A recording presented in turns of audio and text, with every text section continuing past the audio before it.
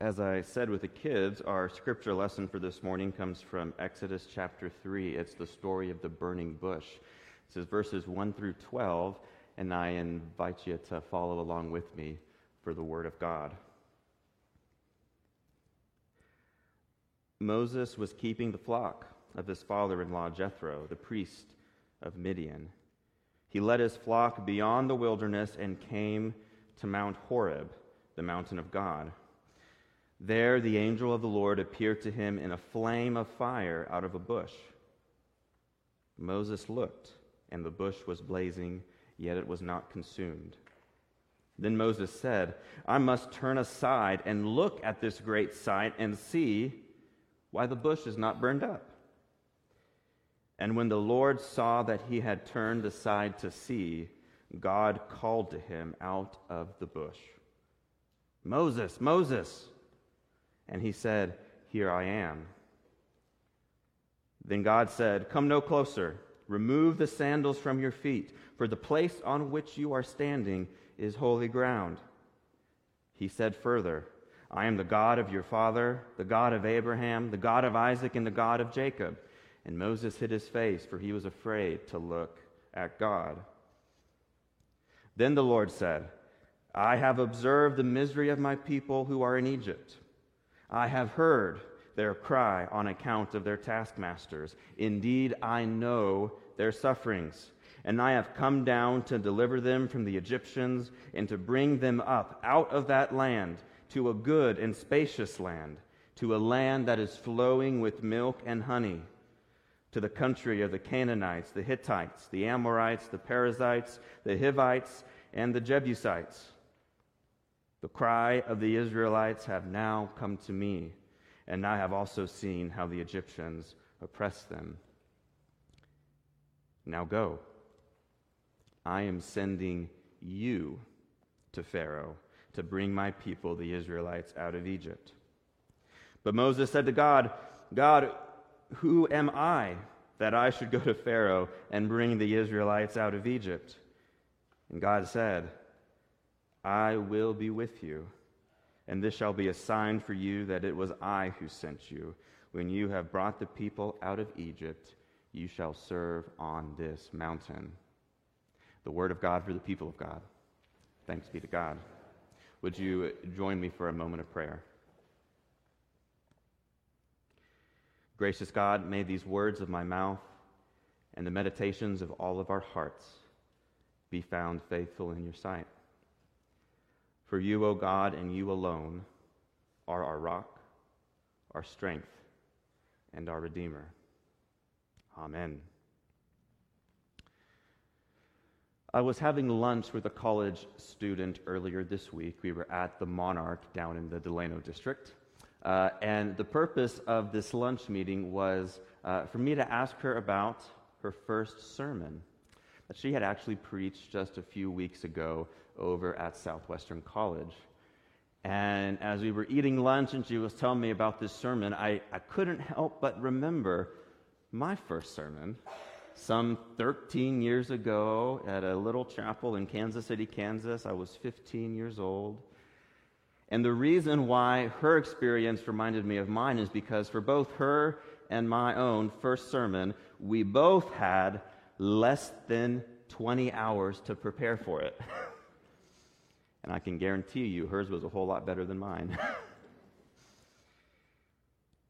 And then as I was preparing for this morning, a little bit later in this week, I was once again reminded of that first sermon, because it just so happens that the passage I preached on those 13 years ago is the exact same passage we're talking about today. Exodus chapter 3, the burning bush. Now, before you run for the doors, I'm promising you I'm not going to preach that same sermon that I preached 13 years ago. It wasn't very good. But as I was thinking about this morning, I was trying to remember, what did I say as a young 15-year-old? And I remember not everything that I said, but I remember the main point of that sermon. And the point was, you are worthy. You are worthy to be used by God to do incredible things. I remember as a 15-year-old, I needed to hear this message because I was wrestling with feelings of insecurity as I was beginning to sense that God might be calling me to follow. And of course, this question of worthiness, the question that Moses asked when God says, I'm going to send you back to Egypt to be a vehicle of my healing and transformation. And Moses says, who am I to do this? He's asking the worthiness question. It is not just a question that young teenagers face. Moses knew this, and many of us know this too. We've been taught to play what I call the worthiness game, where it seems like in every facet of our society, whether it be our work, our schools, even our churches sometimes, we're taught to prove to ourselves and to others that we are skillful enough, good enough, pretty enough, smart enough, faithful enough, that we believe the right things. And if we play the game just right, you might get the promotion. If you play the game just right, you might just get to go to heaven. If you play the game just right, you can put yourself on the moral high ground, and the others you can push down. See, we're taught to play the worthiness game. And I think this is a message we often need to hear. You are worthy. In the face of all of your inadequacies, in the face of your fears, in the face of your failures, you're worthy. Friends, we have infinite worth as human beings, created and loved in the image of God, despite every flaw, every failure, every foible. Thanks be to God. But as I was looking at this text again and spending some time with it, I began to see maybe this passage isn't about worthiness after all. Maybe it's about, are we paying attention? See, when we pick up the story of Moses here in chapter 3, Moses has fled for his life to this far-off distant land called Midian, quite some ways away from the land of Egypt where he grew up. Now, if you read the story of Moses, he was an Israelite, but he grew up in Egypt, in the palace of the Pharaoh. Egypt was the only home that he ever knew. In fact, it was the only home that all the Israelites knew, because for generations by this point, all the Israelites had been held in captivity and slavery in the land of Egypt. And so Moses grows up in the household of the Pharaoh, but like many of the biblical characters, and like so many of us, Moses one day experiences utter and profound failure. In a fit of anger and rage, he murders an Egyptian, and everybody turns against him. Even his own people, the Israelites, turn against him. And when Pharaoh hears that Moses has murdered someone, he's out to get him. And so Moses runs for his life. He flees from the only land that he has ever known to this far-off place in the east, a place called Midian, because he's trying to escape his past. I think he's trying to run away from his failure to start a new life. And so he does. We see that he gets married, he has a kid, he starts to work for his father-in-law as a shepherd. It seems like in every way, Moses is living the American dream. All that he's missing is the white picket fence, an Amazon Prime account, and an F-150 extended cab. Okay? This is what we're supposed to think. Because when he runs away from his failure, when he runs away from his brokenness, he creates this new life for himself. But despite his apparent success, I wonder if Moses isn't living a shell of a life, one that more than likely lacks fulfillment despite all the success, one that likely lacks purpose despite the work, one that lacks true meaning. And any one of us who has tried to run away from our brokenness and our failure and our pain will know that while life can seem all well and good on the outside, our spirits inside can still be broken, empty, and in desperate need of God. How many of us, I would raise my hand, in the face of our own failures, mistakes, and fears, have driven ourselves to a far distant land, maybe, just maybe, hoping that the thing that is broken and wounded in the deepest parts of our souls would heal if we could just escape it. I wonder if we don't all do this from time to time, and maybe we don't even realize it. We don't have to move geographically to a far-off place. We just need to detach from our hearts. We only need to disassociate from our wounds, disassociate from our pain, and hope that we can outrun our demons. However, as Father Richard Rohr once wrote, and I think this is true, if we do not transform our pain, we are bound to transmit it. If our pain does not go healed, if our brokenness does not go transformed, we're bound to pass it on to others. And just as a quick aside, I can't help but wonder if this is really what St. Augustine meant when he talked about the doctrine of original sin that we talk about sometimes.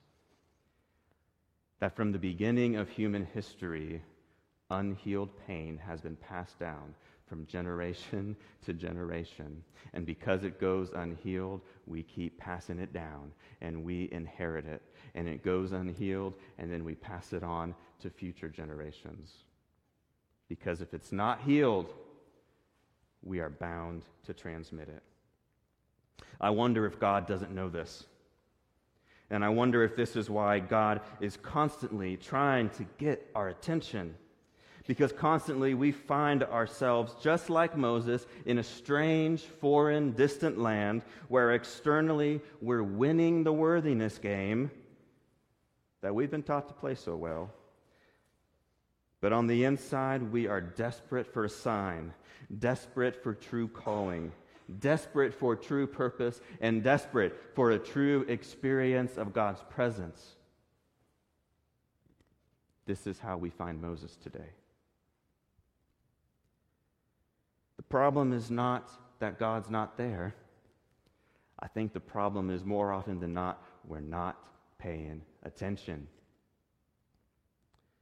Poet Elizabeth Barrett Browning once wrote that earth is crammed full with heaven, every common bush of fire with God. But only he who sees takes off his shoes. The rest just sit around and pluck blackberries. Sometimes it takes a burning bush to get us to stop picking the blackberries of the worthiness game and to see the way that God is trying to get our attention. See, the miracle of this passage, my friends, is not that Moses is somehow found worthy enough to be called by God. The miracle is that God not only interrupts Moses' brokenness, but that Moses was paying attention enough to notice. And we see that it's only when Moses notices the burning bush, it's only when Moses begins to pay attention that God begins to speak. And what God says is something profound and amazing. And I hope you hear this today, maybe as God speaking it to you. God says, I have heard the cries of my people. I know their suffering. I've seen the oppression. I have seen their pain. And I have come to deliver them. I have come to set them free. I have come to take them out of that place of brokenness and slavery into a new land of wholeness, a land that's overflowing with milk and honey. Friends, God hears the cries of injustice. God knows our suffering. God knows our unhealed pain. And God promises to deliver. But here's the real kicker, and this is where we ought to pay attention, that it is Moses, the broken, and the unhealed one that's going to do it. See, after God makes all these grand and lofty promises, he says, "Come, Moses, I'm sending you back to Egypt to tell Pharaoh, the most powerful ruler in the world, to let my people go." I can only imagine how Moses was feeling. Who am I? One man, one person, broken and unhealed as I am. What difference can I really make? It's a dangerous assignment. One that not only asks Moses to dedicate his life to the healing of others, but first and foremost insists that Moses go back to the place of his brokenness. Go back to the place where he failed, where he fell short. And friends, here lies, I think, a great and difficult spiritual truth. That in order for us to truly be a part of God's healing purposes in the world, more often than not, we have to go back to our places of brokenness, back to our places of woundedness, back to our Egypts. Not that we would resubmit to the slavery and oppression of those places, but so that God can truly heal that which is broken in us. Because it is precisely in that place of transformed pain that we can be a source of healing for others. See, if untransformed pain is only transmitted, healed pain becomes a source of healing for others.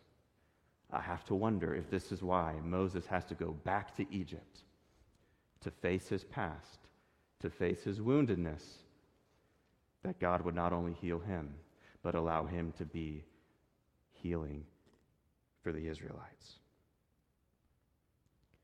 Now, friends, I do not know how to solve all the great problems that face this world. I got to be honest with you. When I think about things like climate change, war, nuclear proliferation, world hunger, I can't help but be aware that I, as one person, am quite ill-equipped to do much about it. And I'm not here to say that you are equipped, because the question is not about worthiness. Because when Moses says, "Who am I?" God doesn't say, "Moses, yes, no, you're worthy. You can do it." God ignores the question, and he says, "Go. I will be with you, and I will give you what you need when you need it to do what I've called you to." If anything is going to happen to move our world towards healing and liberation, it's only going to be because the people of God begin to pay attention to the burning bushes in their lives and have the courage to follow the call of God back into Egypt. To let God not only transform your own pain, but to let God work miracles through our healed hands for the healing of the nations. The truth is, we can go about our lives on autopilot, living the American dream, just like Moses was. We can pretend that we're autonomous, pretend that we're in control, pretend that we can leave unhealed pain behind us, but eventually a burning bush is going to get our attention. And I hate to say it, but I think that it's true. If it takes a burning bush to get you to pay attention, it's probably going to take a great personal failure or a great tragedy in your life to awaken you to the presence of God. It is not that God wills failure or tragedy to happen, or that God makes them happen. These things just happen to us. And these failures and these tragedies tend to be the moments in our lives that awaken us to reality, awaken us to the truth of our unhealed pain, and wake us up to the reality that despite all of our attempts to believe otherwise, we desperately need God. And friends, until we awake to that reality, I'm afraid none of us will be able to hear the authentic voice of God in our lives. Because until we realize that, like Moses, we all have some unhealed pain and woundedness in our past, we will never be able to invite God into that pain and do what only God can do: transform it to be a place of healing for others. Now, I did keep that original sermon manuscript from 13 years ago. And because my mom and dad are here, I'm going to give them a shout out and say thank you for trying to find it. They searched through, I don't know how many boxes of old papers, but we couldn't find it. But maybe that's okay, because I think we all need to leave this worthiness game behind us and hear what I think God is really saying in this passage. I think God is asking us, are you paying attention? And are you willing to follow where I lead, even if that leads you back to Egypt? If you continue to read the story of the Exodus, you'll see that time and time again, God was present with Moses to give him signs that he needed to do his work. Whether it was signs to prove that God had called him, or whether it was when he gave him his brother Aaron because Moses couldn't speak, or even those terrible 10 plagues to convince the Pharaoh to let the people go. God was with Moses, and God will be with us as we respond to the call to examine any unhealed pain and to let God use that place to heal and to liberate the nations. Are you paying attention?